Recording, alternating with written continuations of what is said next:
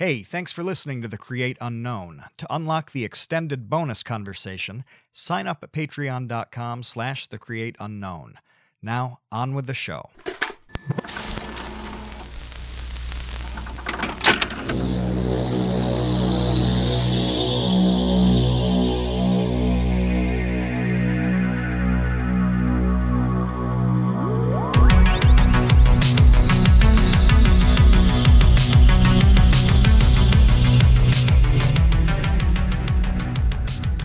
Hey, welcome to The Create Unknown. I am Kevin Lieber. With me, as always, is Matthew Tabor. And joining us, we're all remote. This is a very special edition of The Create Unknown because we're all over the place, but we've all come together for Jake Roper and his brand new show, Could You Survive the Movies? Thank you for joining us, Ropes. Thanks for having me, Liebstar. Is that my new nickname, Liebstar? Yeah, and Tay Gore. Tabor. I don't know. So it's a horror franchise then. Yeah, a little bit. And did we get an answer to the question? I mean, could you survive the movies? Well, Matthew, you're going to have to watch the episodes to find out. Streaming right now on Vsauce 3. That's youtube.com/Vsauce 3. Well, we have 3 episodes so far on youtube.com/Vsauce 3, and then there are 3 more coming out. And that's the first question I have for you, because I don't actually know the answer to this. When do we get to see more episodes? Like starting next week or what? Well, YouTube made the decision because they know more than I do. The next 3 episodes come out in December. So December 16th is the first episode of the back 3, and then we have the 23rd and then the 30th. Oh, so we have to wait. Yeah, I don't know why, but that's the schedule. So we have like a month's break where maybe I'll make a regular Vsauce 3 video. Who knows? Who knows? Are you allowed to do that at this point? Can you go back to normie life? I mean, it is. Okay, as a quick aside, it's very scary for me. The same thing happened after the Mad Max episode where I was like, how do I make just a regular video after making something so big and so grand? Will people be disappointed? Will people be upset? And what I found is that people don't care. They just want to see stuff. And as long as it's interesting, as long as the content is engaging, it doesn't matter if you have like a crazy jib or a bunch of people flipping cars. It's just content. So yeah, I'm working on a video that will be the last Paradox video I ever make.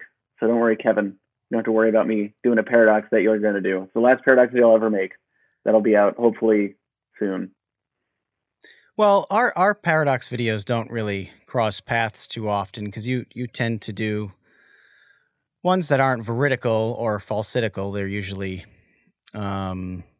antinomies and involving time and basically excuses for you to loop things, because I think like deep down that's really why you make videos, is to just make loops. Dude, you know, I completely forgot. I actually had made a Infinity Cubed video back in March, and it's just sitting on my channel. It's like 24 hours long. I never made it public. I guess I just forgot because I probably got distracted. So it's just sitting there.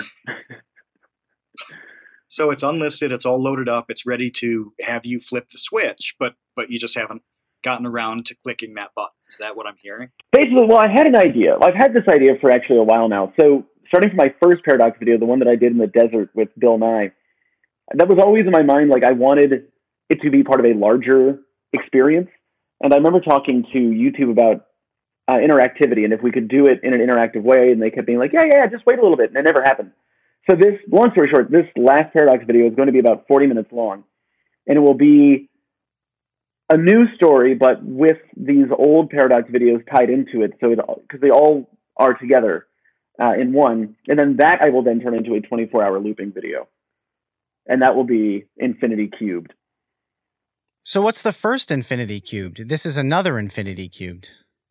What's the one that the first Infinity Cubed was I did because YouTube had told me that the interactivity that I wanted didn't exist yet and wouldn't exist until the end of this year. But then I talked to them again. They're like, actually, it's going to be end of 2020. And I can't wait that long.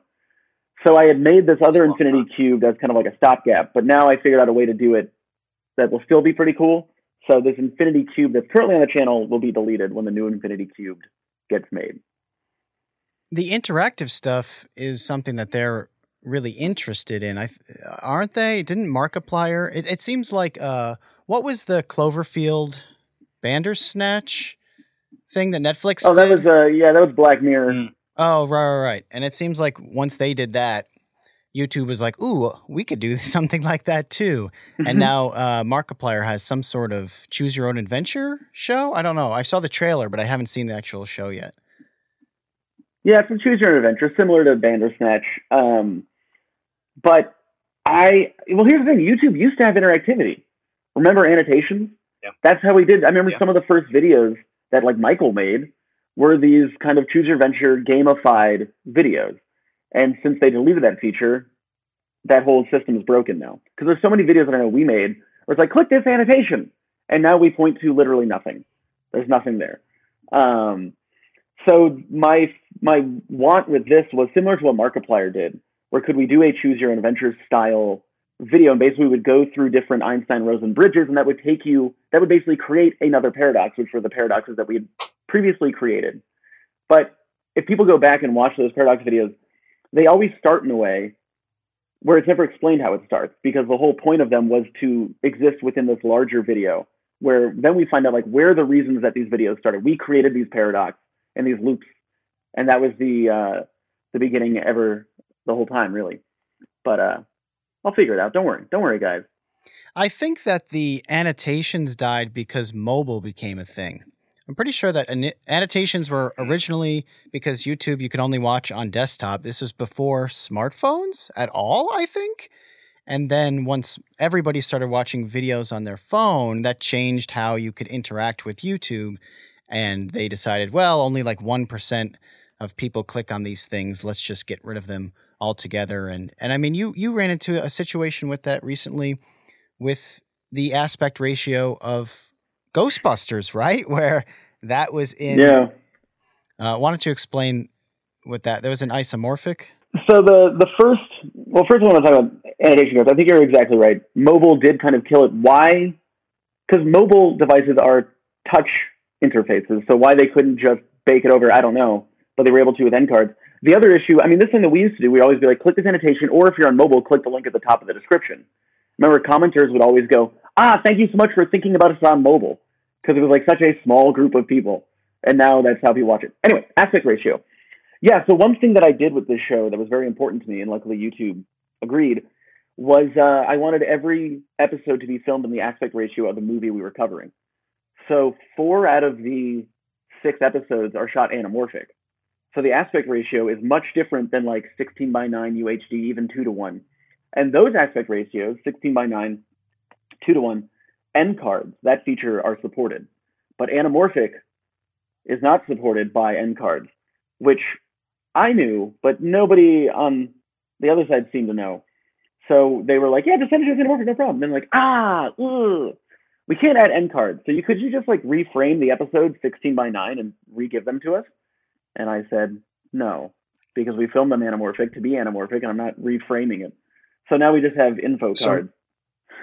Real quick, can you explain what anamorphic is to people like me who don't know what anamorphic is? Yeah, and I said isomorphic, which is that even a word? Did I just make that up? That's nothing, is it? No, isomorphic's a real word. I just don't think it pertains to an anamorphic lens. So anamorphic is, I mean, a lot of films, when we think of film, what we think of is that nice anamorphic look and that nice anamorphic aspect ratio. Most lenses are spherical. Anamorphic is not. Anamorphic, basically, if we were to take a digital image, it squeezes it. And then, so for digital, it squeezes it, and then in post, we stretch it back out. So you have a lot more information, a lot more captured on basically the horizontal than you do the vertical. So the vertical is more narrow, but the horizontal is much longer. And it gives you just this big cinematic feel. The bokeh, it's out of focus in the background, looks different because the lenses are different. Again, they're not spherical. So it just makes it feel, to me, very cinematic. And big movies do it, but it costs a lot more. That's something that we ran into, and YouTube was like, yeah, shoot anamorphic. And I was like, great. And then I looked at how much lenses cost to rent, and I was like, I think I made a mistake. But we still did it. And also, they're huge. Like an anamorphic lens, the ones we were using, these Cooke anamorphics, the beautiful lenses, they probably weighed like 6 to 8 pounds per lens. Wow. And then you attach it to the camera, and all the other things are attached to the camera, and then you got almost like a 20-pound rig. That's just the camera. So it was I mean, Ghostbusters was shot in anamorphic. I don't remember if you remember how big those lenses were, but they were very, very large. Yeah, I remember you saying on set, like, just how crazily expensive it was. And I think that's something that is hard to know when you don't know. I mean, it's easy to watch a video and just assume, like, wow, that looks really great. But why, like, why YouTube originals? Jake, like, why did you need to do that? Why couldn't you just make it yourself? And it's like, well, the lens alone cost more than like my car. So that's kind of like, why you sort of need a lot of help with this stuff. But I think that actually brings up another question, which I do get a lot, which is, why do you need to shoot with those kinds of things at all? Does it make the episode better? Could I have just shot with like a regular Canon lens or whatever lenses we usually shoot with? And the answer is yes. But what I explained to you two, why it was important for me to shoot in the same aspect ratios, and if we can with the same lenses as the movies, isn't because it's going to make it look amazing more than it would normally. To me, it's that thoughtfulness that I think we all have in the content we make. It's that extra little step, that extra feeling that we put into it that makes it a little bit more special, right? Like, most people won't notice that it's shot anamorphic or shot at the same aspect ratio, but some people will, and they'll go, wow, they put so much thought and care into this. Because that's what we're doing. We're celebrating the movies, and I want to do it in any way possible. And on some level, I think that even if you don't consciously know it, you subconsciously feel it. Like, there's a color to it, not like literal color, not like hue, but a color as in like a mood with those decisions that you make kind of as a creator, that even if somebody doesn't know exactly, well, this is anamorphic and that's why I feel this way, I think it does come across. Yeah, that's kind of the thing, and that's what I was talking to you two about. I want, when people click on the video, to feel like they're in a different place. And that's something that's actually beautiful about the YouTube player, is that it adjusts to the aspect ratio, right? So when you click on the Ghostbusters video, instead of it being like this, it goes whoop, and the player window changes to the aspect ratio.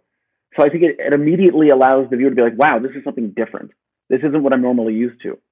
I think you're right about that, about the extra steps. Even when they're going unnoticed, they still get noticed, right? So somebody like me who does not understand the intricacies of those lenses and why the result is different than than normal.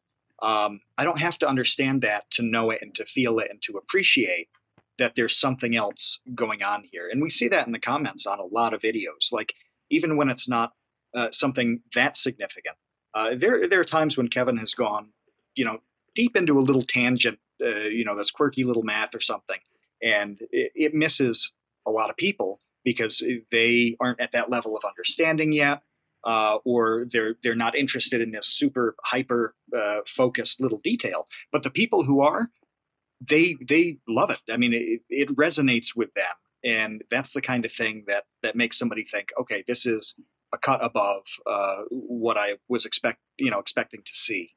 That adds up over time. I mean, I think that's the kind of thing that makes somebody think, I want to watch the next video that drops on this channel. I hope so. But even if it's not, like, I think it's nice to be thorough. And my goal always, with any video that I make, is that if you have the opportunity to watch it again, you'll notice things you didn't see the first time. So it's not boring to watch it again. It's a whole different experience to watch it again because you're paying attention to everything in the background. I've noticed that with these episodes because I've seen them a few times now. I watched, obviously, the first cuts that you sent me, and then I've watched them a couple of times since they've come out just because I like to see what people's reactions are to them.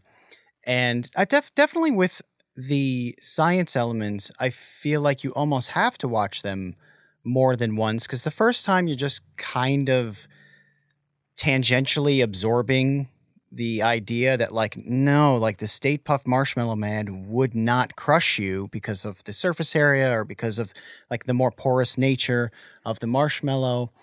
But then the fact that you compare it to what an actual human being would be that size, it's easy to just kind of get lost, for me at least, in, like, the visuals and how pretty everything looks.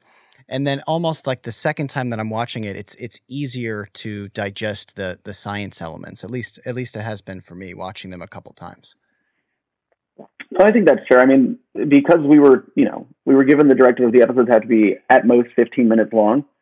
Even though Back to the Future was a little bit longer, but that was an easy one for them to agree to. Everything is so dense. So it is very dense. We're trying to fully cover a topic in a way that allows you, the viewer, to go, I understand it, or I don't feel gypped. It didn't feel like a tease. It felt like a meal.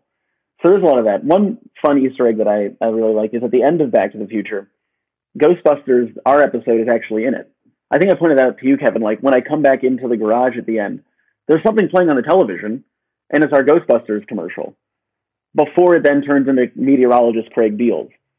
And like when people watch it, if they haven't watched Ghostbusters, they're not going to know what it is. But once they watch Ghostbusters and then watch Back to the Future, and like, oh, that was the commercial. It's like, it's dumb, but I think it adds that extra specialness to the video. Yeah, but the full commercial got edited out. It's on the cutting room floor. I've been begging for its release. I even spoke with Dave from Ample about this. When is it going to see the light of day, Jake? Well, I actually talked to Dave, who's our showrunner for Could You Stop the Movies. He is working on getting it back together. We're just because, it hasn't been sound designed, it hasn't been color corrected, so it's going to take a little time. But that's the fun thing about these, in a way, is that so much gets cut out. Like, there was a lot in Ghostbusters that never made it into the actual episode. We had the whole entire commercial. I'm sure, Tabor, you remember, like, the Ghostbusters commercial in the movie Ghostbusters. We just remade it, but changed the dialogue to fit with the episode. And it was really fun, but unfortunately, for time, we had to lose some of it. Who knows? Maybe we'll make director's cuts, and every episode will be, 5 minutes longer. We got a question in the Discord, and we wanted to save a bunch of these for kind of the after show for the patrons. But this one is so directly relevant to some of the stuff that you guys are starting to talk about here that I want to throw it out. So Baseweight asked about just the general licensing and permissions on a project like this. And it is a general question, how does that work? What's that like? Because I don't know how you'd even ask a more specific one. It has to be like such a nightmarish spider web of strange things. I mean, how do you even do this? Yeah, that is the difficult part with a show like this, is that we're basically relying on other people's IP to create our own IP. So there is a lot of gray area there. I mean, what we get by a lot is that we're education focused. So that gives us a lot of leniency. So the fair use argument is usually the one that we use. We actually have, for this show, besides the lawyers that exist on YouTube side and on the production company side, we also have a fair use lawyer who we would send every final video to. And they would go through and be like, this one, we can't really argue. This one should be fine. You might want to change this. So actually, I remember one thing in Ghostbusters. We could never call ourselves Ghostbusters. So even in the commercial that got, or everything, I think it didn't get cut out. This part I said, before we were busters of ghosts, is how I phrase it, because we can't say, before we were Ghostbusters, because we're not Ghostbusters. That's a different thing. But in Captain Disillusion section, I remember in the episode, he was holding the Ecto-1, the car, right? And he drops it a bunch of times on the toy model that he bought. And this isn't his fault at all. He didn't know. Because on YouTube, if he was just making the video himself, it could have the Ghostbusters logo on the side of the car. Nobody would care. But because we're doing this big production, our poor VFX artist had to digitally erase the Ecto-1 Ghostbusters logo off of every single shot. And it's a lot. It's in there a lot. And he had to erase it every single time. Or we had weird issues where I wanted the thumbnail for the episode to be the marshmallow Captain Disillusion, his face when he's about to blow up and he's all scrunched. Legal was like, you can't, this is too much like the Stay Puft Marshmallow Man. But for some reason it was fine in the context of the episode because we were using him as a way to explain information. So we were being transformative. But as a thumbnail, it wasn't transformative enough. So we ran into that issue with a lot of things. And that was always frustrating. Because we'd be like, here's the final episode. And they go, this song sounds too much like the Men in Black theme song. You need to rescore it. I'm like, okay. The text that you use looks too much like Back to the Future. You have to change it. The color also needs to be changed. All these little things. So So it's difficult. You can do it. I mean, here's the thing. At the end of the day, are we completely safe from a lawsuit? Not at all. But we feel like we're in a pretty good place that we can argue that it is fair use. So it's difficult. What I'm hearing from your explanation on this is that this is something you had to consider on literally every frame of this entire series. Yep. That's like, we would have to go through costumes. Took a long time because we'd have to literally send our costume designs, like the drawings, to our fair use lawyer to be like, does this look too much like Marty McFly's costume? And they go, yeah, change the color of this, change the pants. Don't use the same exact shoes. You can use white shoes, not the same shoes. I actually saw that coming on Back to the Future. Like, oh, your shoes aren't the same. I was like, I wish they were, but legally I couldn't wear the same shoes. So there we go.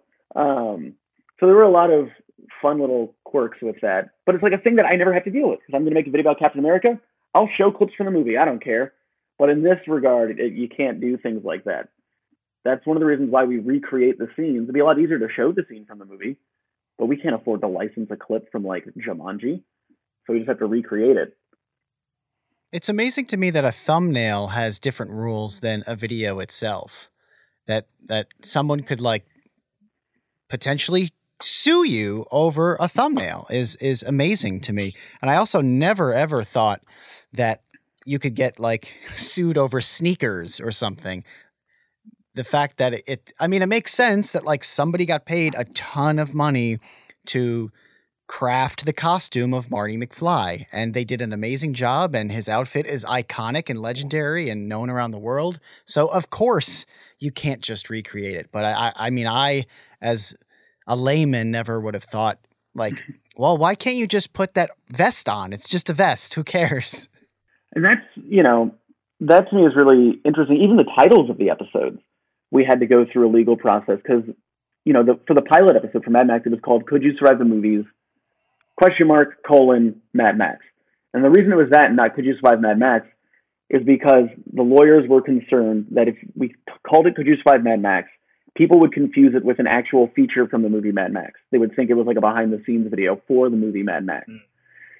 Luckily, we started this process a lot earlier because I was very adamant that I wanted every episode to be called Could You Survive Insert Movie Title. So we started the legal process a lot earlier, and we felt like we had good footing to say that it was transformative enough and wouldn't be confused with the actual film, which is the same thing for the costumes. Would people be confused that this was actually part of like Universal's Back to the Future world? Would they not know that it's something different? But Mad Max, we actually got in a lot of trouble for with a lot of things. I remember when we first sent the lawyer the video, he sent like this huge like time-coded list. It was 5 pages long.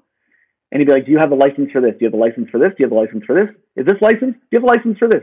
And we had to go and be like, oh, no, don't worry. This isn't footage from the movie. We made all this. And he goes, that's even worse because I thought it was from the movie.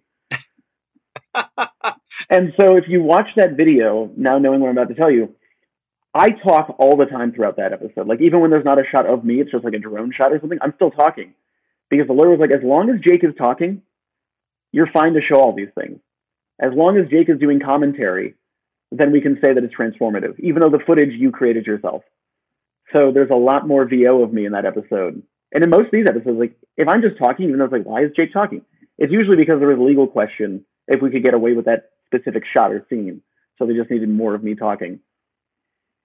So in Mad Max, like a drone shot maybe of like the cars driving or something, if you weren't doing some sort of voiceover while that shot was happening, the lawyer would be like, ugh.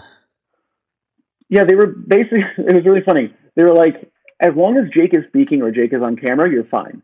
Every shot that isn't Jake or it doesn't have Jake's voice is bad. So we had to cut out a lot of shots. Like there was a lot more. Literally that video, the first cut, not even the first cut, like one of our close to the end ones was about 37 minutes long. And the final episode was about 30 minutes.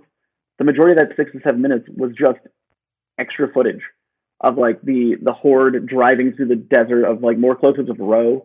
Like they were very confused about Ro. One, they thought Ro was a dude. And they were like, you have someone who looks just like a Morton Joe. You can't have that. There's literal example was if you had everybody driving through the desert in bathtubs wearing trash bags, there'd be no issue.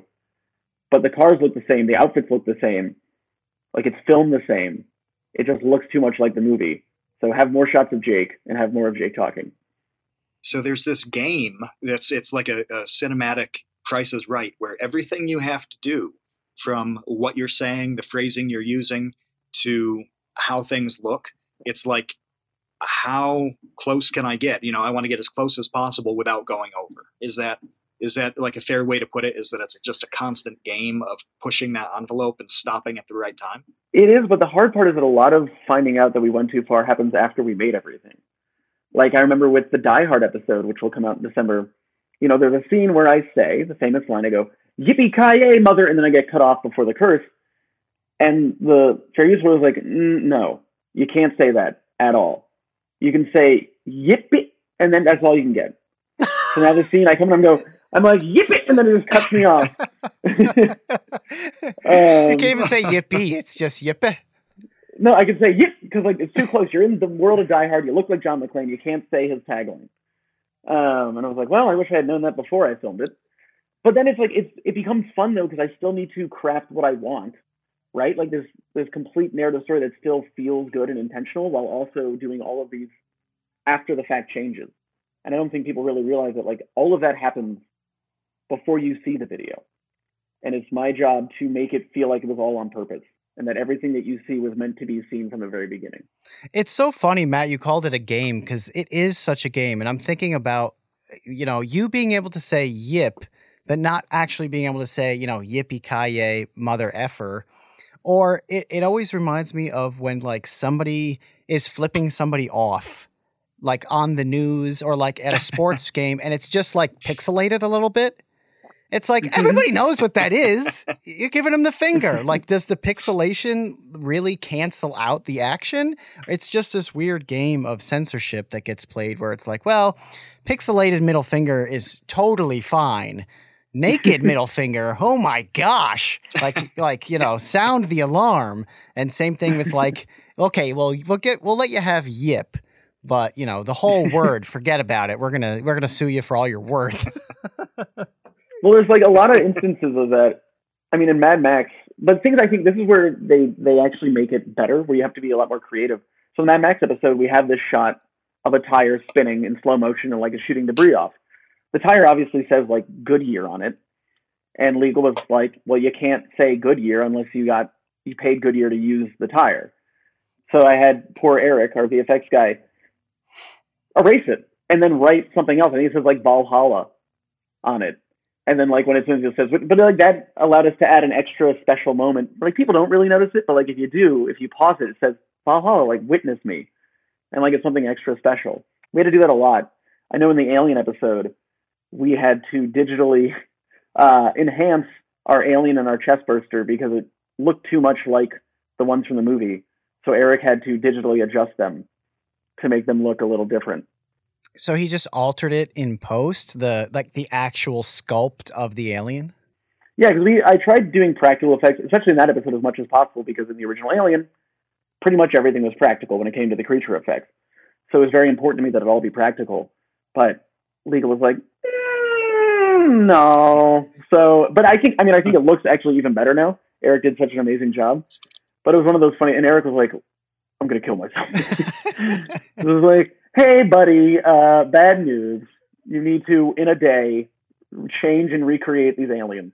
So there were a lot of shocking amount of man hours when you talk about Legal, when you talk about Eric, when you talk about the 50 other things we haven't talked about. Jeff Davis asked this, which of the episodes took, he said the most amount of time start to finish, but I'm thinking in terms of man hours, which of these episodes do you think was the most time intensive for you and the whole team? And what's an estimate on how many hours that was? Because we've talked a little bit in the past about the time on Vsauce 2 episodes where people don't realize that a 10-minute thing could take, Kevin 400 or 500 hours to make it work.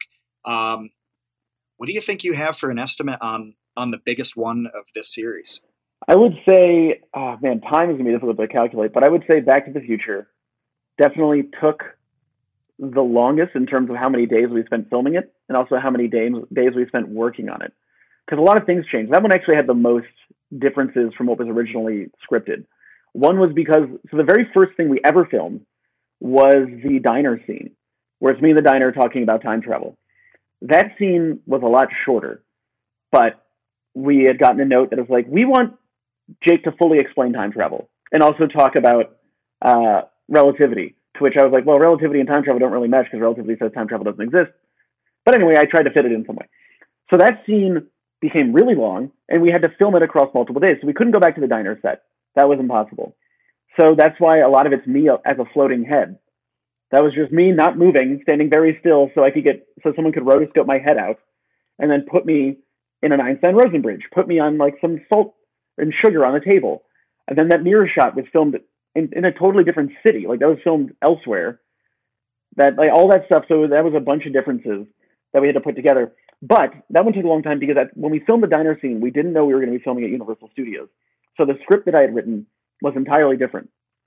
Like that's why when I walk into the diner, I'm like, does anyone know where Doc lives? Because we hadn't met Doc yet. Right? Like, and I remember afterwards, I was like, once we found out we were filming at Universal and I read the script, I was like, this is really dumb because we know where Doc lives. I know where Doc lives. Doc lives at the same house that Doc has always lived at. So why would I ask someone where Doc lives? But there was no way to get around it. So we just had to do that. But that changed the entire structure of the episode. And then we had to build this set so we could do the amp test. We then had to go to Universal. That took a day. In total, I think we spent 5 days filming that episode. Because like the Tesla coil, that we filmed like a month ago in San Francisco because it took that long to get the guy who had the lightning machine. And then all these like extra special effects took a long time. So that was a very time-intensive one. Oh, even like the diner scene. All of the windows aren't real. Like when I'm sitting in the diner and there's all the windows around me, none of those windows are real. It's all green. It's green screen. So poor Eric had to key those out and then rotoscope them and add like a background into every single scene in the diner. So that one took a lot of time. I don't know how much time in terms of hours, but I will tell you it took 5 days of filming and took us about, maybe a month and a half of editing and VFX work. And how many people worked all this stuff up? Well, on filming is when we have the most, right? So that was like a crew of 35 to 40. So we'd have each of those 5 days, except for the lightning one. That was a small crew because we were flying to San Francisco to film it. And we didn't have money to bring a lot of people. That was, I think, only 5 people, including myself.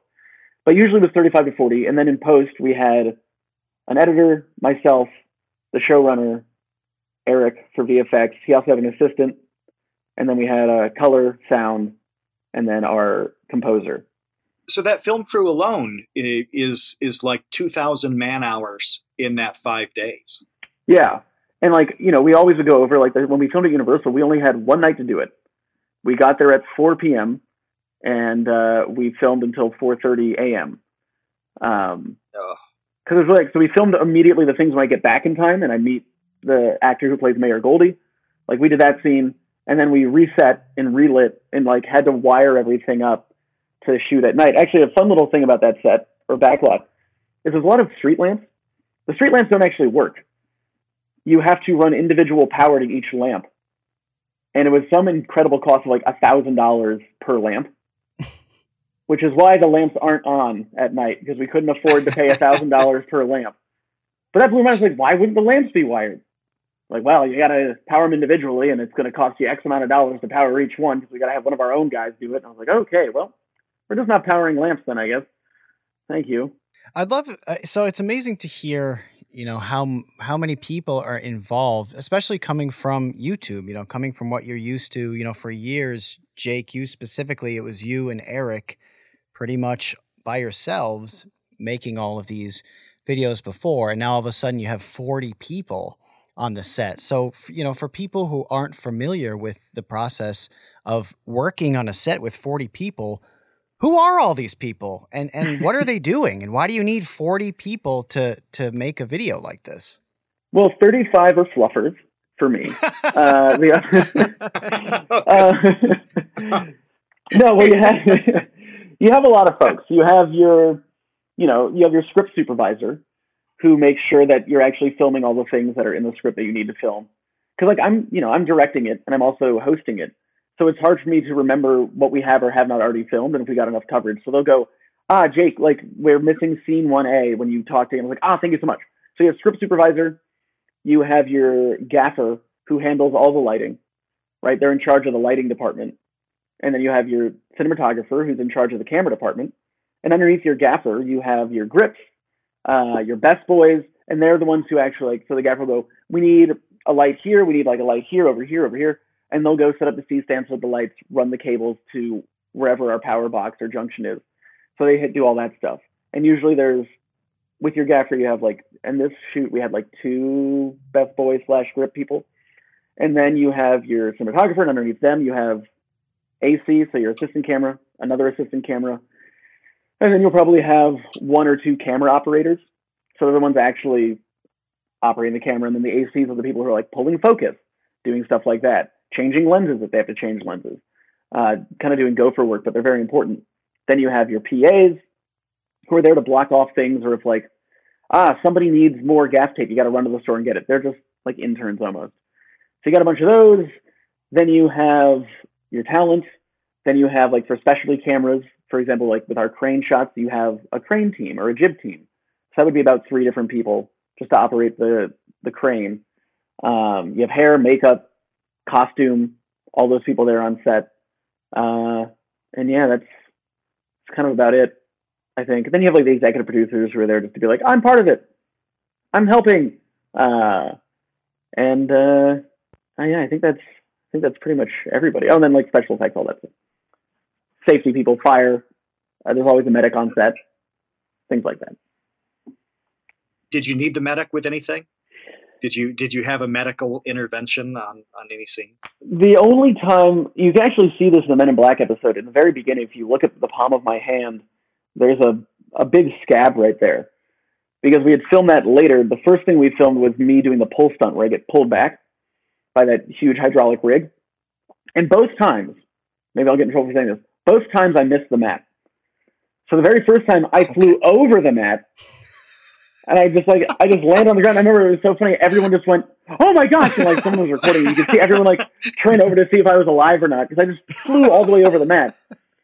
And that's when I scraped up my hand. And so then the medic had to like try and patch it. So there was that. There was another one where the second time we did it, I was too short to the mat. So this is one that's actually in the episode. If you watch it, my heels hit the cement before my body hits the pad. So I go like, boof, boof. And so they had to put some ice on the back of my heels because they got pretty bruised. So things like that. It was only from the stunts. Like when I did the Back to the Future, getting pulled back into the chair, that really hurt because the guitar we hadn't really prepped for. So the guitar just slammed into my chest and like crushed my fingers. So after that, they had to like ice my hands so my like fingers wouldn't get too inflamed. That was fun. But we had that. Or like when we filmed Jumanji, we were actually in the woods. A lot of people got poison oak. So the medic had to like cover it. There's this crazy black liquid to like help alleviate and reduce the pain. So all of us were just basically covered on our arms and our legs with this like black tar. This is great stuff because Kevin, I hope I'm not betraying you when I say this, but Jake, you should probably know that Kevin is pitching a series called Could You Survive the Movies? It's my big idea. The black goop stuff reminded me of Prometheus. Like all of a sudden, it's just going to crawl into your eyes and you're going to evolve into this terrifying monster. I want to ask, you've gone through the process now successfully of creating a YouTube original. I think that a lot of people who watch YouTube have mixed opinions about kind of what YouTube has done so far with their original programming. If you had a magic wand, what would you say they should do moving forward? Like what kind of shows should they make? What kind of creators should, I don't want to throw anybody under the bus in any way, but I think it's important for us to be critical and really say like there have been plenty of missteps so far with YouTube originals and just really kind of a few successes. I think both of the Vsauce shows are huge successes, obviously very, very, very, very, very biased, but people do come up to me all the time and say, Cobra Kai and like the Vsauce shows are the only things worth watching on YouTube originals. So I just kind of want to Escape the Night has done quite well. Right. People like that quite a lot. Yeah. But your point stands, is that I don't know how many they have now total, like 55 or 60, something like that. Only 5 or 6 seem to get a lot of attention and a lot of really positive feedback. And the others, I think, are in kind of more defined niches. So yeah, it makes it, to bounce on to Kevin's question here, it makes it tough to understand what they do from here on out. Like, a few things have stuck and some haven't. And well, now what? Yeah. And I think a lot of it, I mean, I think it's a very difficult question to answer. To me, there isn't an easy fix. A lot of it is perception. And that will be the hardest thing for YouTube to overcome, where people go to YouTube for a specific purpose and generally a specific kind of content. They're not known to be a premium provider of content the way that Netflix is. Right? This would be weird if Netflix started launching vlogs. And it's like, but I don't go to Netflix to watch vlogs. I go to Netflix to watch Stranger Things. Like, what's happening? So I think perception is one thing that needs to be fixed. And this can be done, Michael and I talk about this a lot.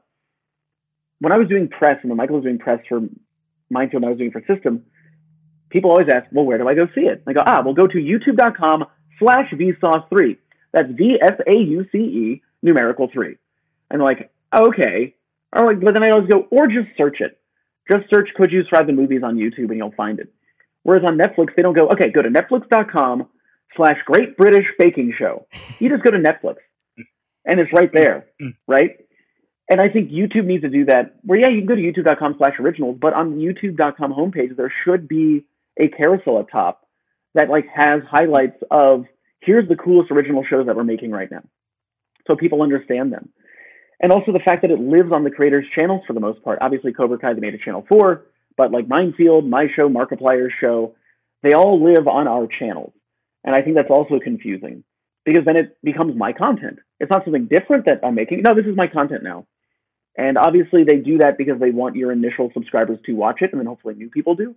But I would love if it was just on its own hub and I didn't have to have it on my channel. I mean, I like that I do because it gives me extra content, but I think in terms of perception, it makes it confusing because then the originals don't live in one place. Again, there is a hub, the originals channel, but who goes there? It just lives on that person's channel. And how am I going to know that Mindfield exists if I only watch Vsauce 3 and I only know about his original show? There's nothing telling me to go watch Mindfield. So I think there's issues with that when it comes to what kind of content they make. This is a discussion I've had with YouTube a lot. I really want to work with them on helping creators make content because the thing that I felt, I make everything myself. I have complete control. It lives on my channel. It's whatever I want to make. Now I have a little less control because somebody else is paying for it. I'm now working with a production company who has their own ideas. And it's very difficult for me to feel like, when can I say no to things? When can I say yes? Like at what point? Because YouTube, as I found out, really does believe in the creator.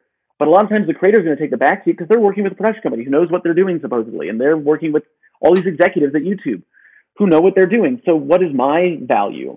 Like I get nervous and I'm just like, well, I'm the kid in the room, so I'll let the adults talk. And I want to help creators feel like, no, you talk. Like it literally is your channel. And that's the other issue is that since it lives on your channel, you're going to make it like your content. Whereas I think creators would have that feeling of a little bit less preciousness if it wasn't living on their channel. Like if Netflix asked me to make a show for them, I'd be like, yeah, you understand your audience better than I do. So you tell me how to make this. Like obviously I still want it to be mine, but I don't know why people watch Netflix or what shows they watch or how long they watch them, but you do. So you tell me that and you help advise me. But on this, it's my channel. So arrogantly, I think I know what's best for the audience. And I think I know how better to make a YouTube video, which is frustrating. I don't know if I answered your question, but to me, it's mainly a perception thing. I think there needs to be a new hub for original content. Just make it part of YouTube TV for all I care. Like just put it somewhere else so it feels different and unique. That's exactly what I was wondering once you started defining it that way, is if, and maybe this is a bad idea, but is if there needs to be a separate app or at least a separate section of YouTube that is dedicated to originals. And maybe they just really don't have a deep enough catalog to justify that yet. But at what point are they going to kind of commit to having a, because look, this is a huge problem that Netflix has right now. I mean, you want to talk about a gigantic entertainment company. Netflix is a multi-billion-dollar company, like deep in the hole. They're at the center of the earth. They're in the earth's core of debt right now. I don't even know how much debt that they have sunk into making original shows, because as soon as Warner Brothers and Disney and all of these companies that own all the IP that's on Netflix pull all their shows, whether it's The Office or Friends or whatever, there's going to be a tremendous dearth of content that is remaining on Netflix. They'll have like Orange is the New Black, BoJack Horseman, and, a handful of other shows that just don't have 200 episodes of Friends, right?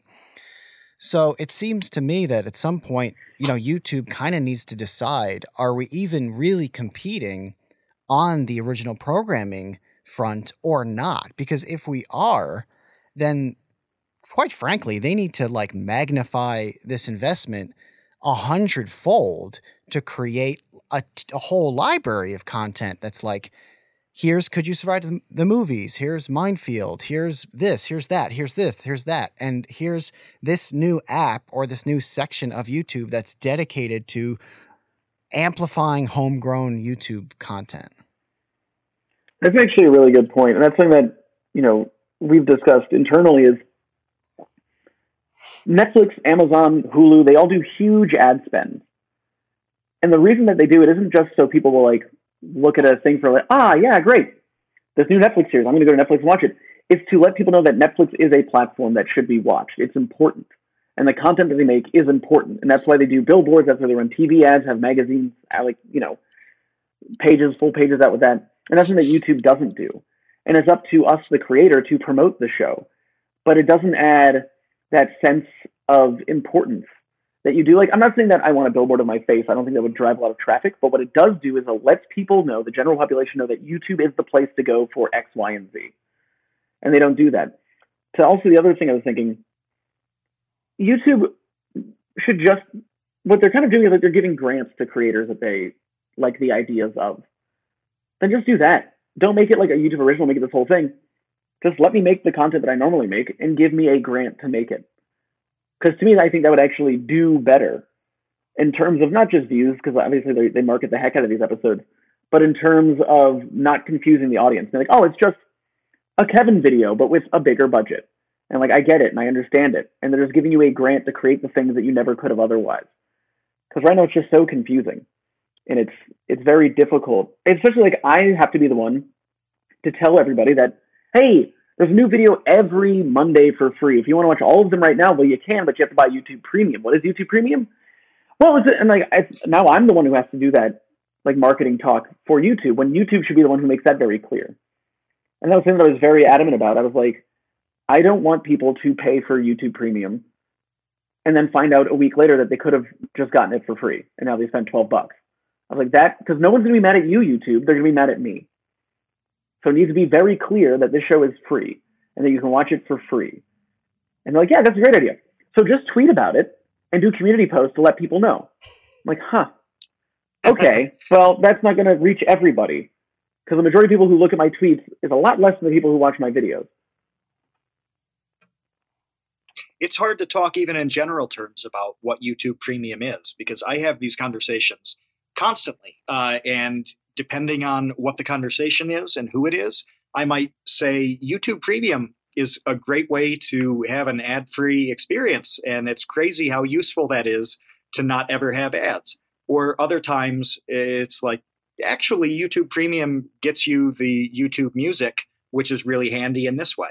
And then sometimes it's access to original TV shows. I mean, these are such radically different things that it's hard to express that. So even when the onus is on you to talk about the thing, it's like trying to tell people, like you can go to Walmart to buy, like rubber hose, Vaseline, and like a pair of underwear. I mean, it's true, but like you don't know which part to talk about. And that makes it tough when it's all thrown at you to communicate the value there. And I will say, I do love YouTube Premium. I think it really is a great feature.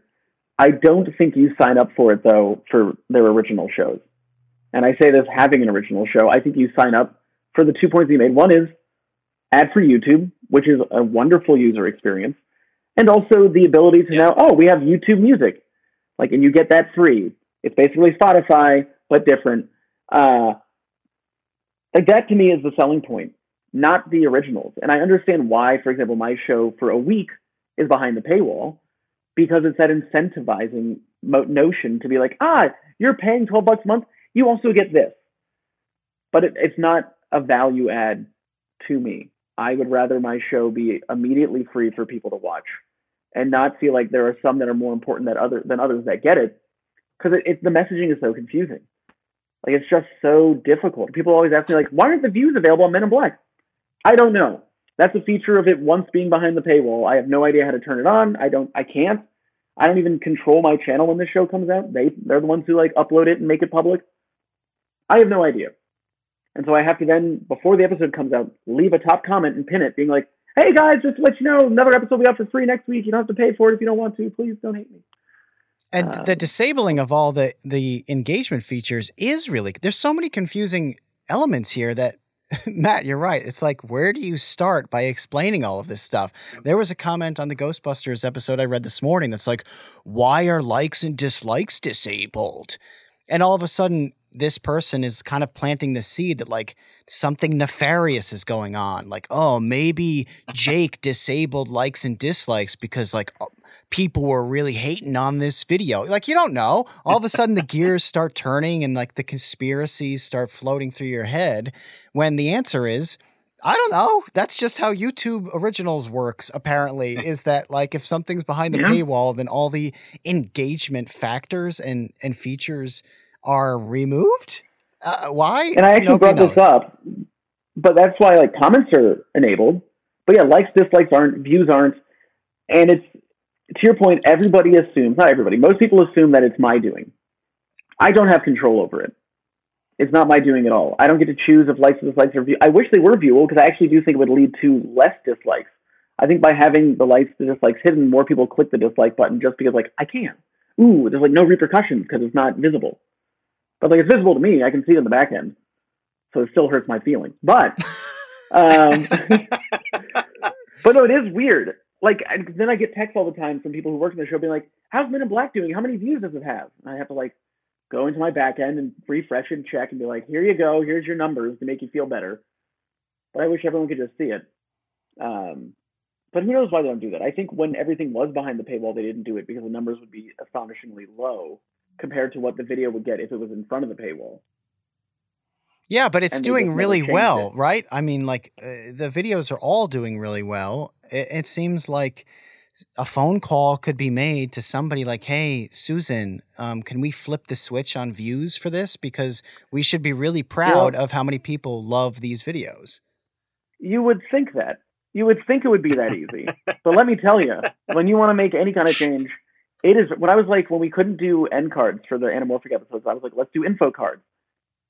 It took 10 days for that solution to be approved because they wanted to test it and make sure all these features and do engagement testing, all this stuff. Everything takes a very, very long time, which I get. This isn't YouTube sucks. I get it. They're trying to also figure out how best to amplify their own platform and what things work, what things don't. I get it. But it's not as easy as just turn this on. Everything takes a long time in this regard, which makes sense because it's a TV show. You just can't change something immediately on a TV show and think that everything's going to be okay. It has to go through a lot of different people and processes. But fun fact, and no one will know this because views aren't enabled, but basically by tomorrow, the Men in Black episode will be the most viewed video I've ever made. What? Really? Already? In what?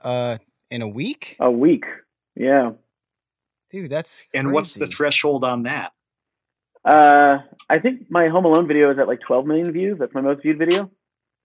And so Men in Black is already above that? It will be by tomorrow, I think. If views keep going the way they are, it'll be over 12 million. What? That's crazy. Because it had a good thumbnail. Yeah.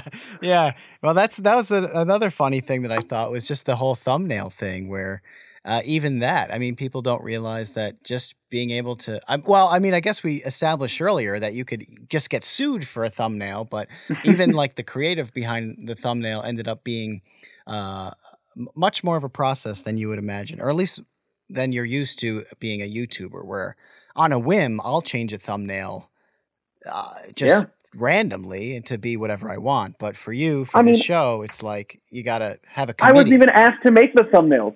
They were like, here's the thumbnails for your show. And I was like, could we have a meeting to discuss these? Because I have some notes. And then they were like, well, we can't really change anything. We're doing A/B testing. That was the issue with Back to the Future. I was like, we need to change the thumbnail. Like, we made a much better one. I'd like to change it. And they're like, well, you can't change it until a week from now because we're doing A/B tests to find out what thumbnail works best. And I was like, well, here's what you're going to find. This thumbnail that was terrible did a little better than this other thumbnail that was terrible. Like, it's not going to... Well, luckily with Men in Black, I was able to be a jerk enough and get them to change it to a thumbnail that we made. But they weren't terrible, but they weren't representative of your show. I think that they were... That's a good point. They were great thumbnails maybe for like a King of Random or What's Inside or like that type of content where you're just kind of doing experiments and that's it. But when you... for Could You Survive the Movies are putting yourself in a movie and you have this whole like narrative element and all of this crazy kind of like grandiose stuff going on, making it look like a DIY kind of backyard hacker video makes no sense.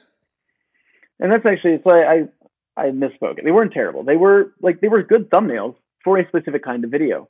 And what I kind of expressed to the team there was like, here's the deal. If you were to look at the thumbnail without the title, would you know what the video is about? And they were like, no. And I was like, and that's the issue. It needs to tell you what the video is about. But like, but the title is always there. I was like, yeah, but that doesn't matter because they need to work with each other.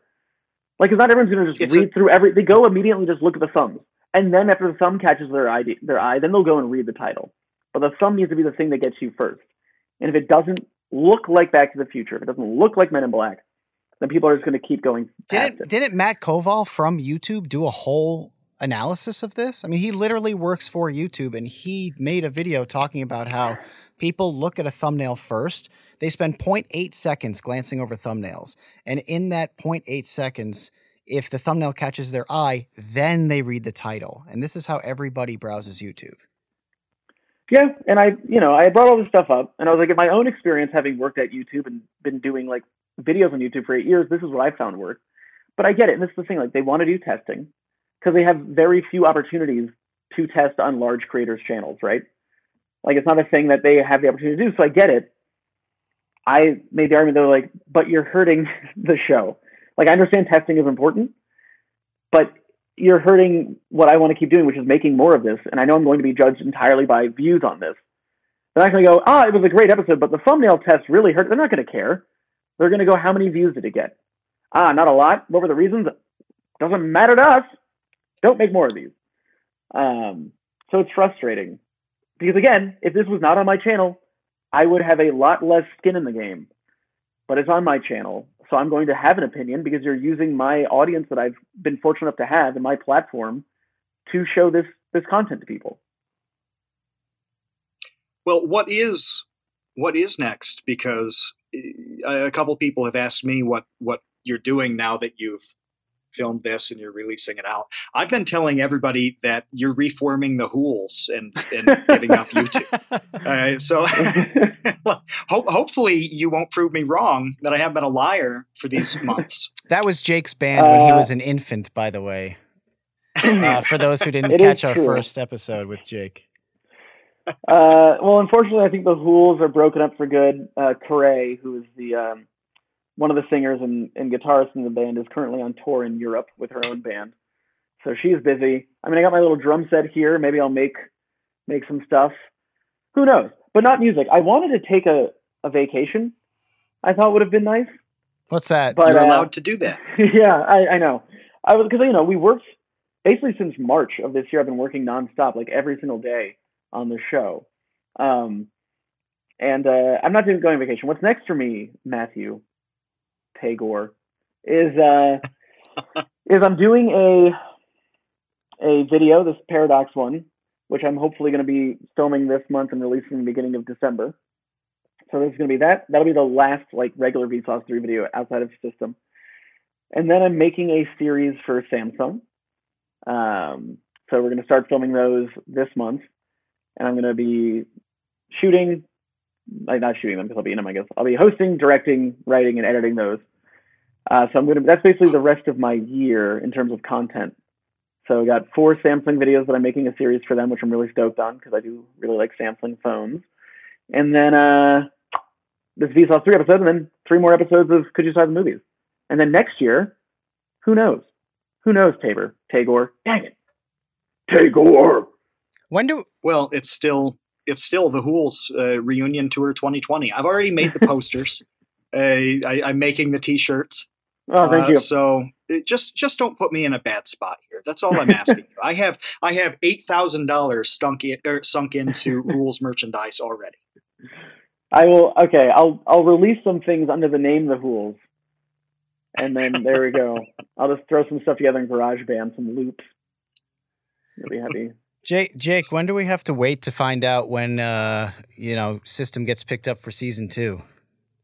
Is there like parameters for that? Is there like any sort of? I have no idea. We don't know. We don't know anything. Okay. I mean, it took like a year to get the season actually picked up from the pilot, so who knows? Who knows how long it's going to take? So 2021, we'll get the green light for season 2. I hope they got to be thinking though, because like $5 million on Back to the Future right now, and by the time somebody listens to this, it could be double that. You're telling us $12 million in a week on Men in Black. This is not a failure, right? They have to be looking at these numbers and thinking, "Oh yes, we should do more of this." I mean, I think for my thing, is it as much as like Cobra Kai or Impulse? Probably not, but I think it's also different. Like, it is an education show, so I'm hoping that in that vein, if you're to look through it through those lenses, that it is a success, at least enough that we can make another one and make it even better. So I'd like to find out. I mean, my dream is that they pick it up, they greenlight a second season before the end of the year, and we literally start in February on season 2, and it would be 12 episodes, and we'd release 1 a month. And that's what I would basically do for the next year, is just release 1 video a month. It'd always be System, and that's what I would do. But we'll see. Awesome. Who knows? Who knows? They'd have to increase the budget. Because even though that's actually one thing that I love the most, probably the nicest comment that we get on the show is people like, oh, it looks like a movie. Like, it looks like it had such a huge production budget. These episodes are made for, like, pretty cheap comparatively. Like, a lot less than the Mad Max episode. Like, the Mad Max episode was, like, to me, what I think we need for every episode. Our budget for every episode on this show was about 40% of what we had for Mad Max. Well, I mean, even you earlier comparing it to Cobra Kai, I'm like, yeah, you made System with like Ralph Macchio's, probably like latte budget. It's not a fair comparison. By the show being considered unscripted, we get an unscripted budget, whereas a scripted show, the base is probably like $700,000 per episode, like at a minimum. You're probably looking at closer to $1 million. And we're unscripted, so our budget is significantly lower than that. Yet we're doing everything that you would do for a scripted show. We're building sets, we have costumes, we have like explosions, props, all these different things, special effects. So I want it to be treated as such. Because it's not like, I don't care about making more money. I care about having more money to spend on all the ideas I want to do. Like I remember for the car flip Mad Max, I paid for that because we couldn't afford to do it. So I was like, well, just pay me less so we can flip a car. Because that was more important to me than making money. I wanted to flip a car because I think that moment would make people go, holy smokes, I can't believe this is a YouTube video. Yeah, and that's what people do say. They say, holy smokes. That's the sort of language that they use when they're really surprised. And really, look, that hour went really quick. We got to go to our Patreon after show where we have some questions for you from our patrons, including one about a video that you made a few years ago that somebody remembered and wants to hear more about. Uh-oh. Yes. Yeah, and we have a couple questions too that we couldn't get to, but we were asked that are a little bit more general, and I want to hear your bizarre answers to them. So we have just a really good combination of Jake-heavy questions and ones that Jake will weasel his way into. So I'm excited about this. Yeah. My favorite. All right. So join us over there at patreon.com/thecreateunknown. And that's where we will be. And for everybody else, thank you so much for watching. See you next time, Space Cowboys.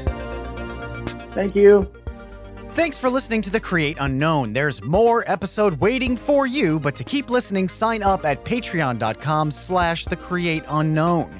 You could hear the rest of our conversation as well as unlock the ad-free feed, get exclusive content, join the Idea Baby Gang, and more.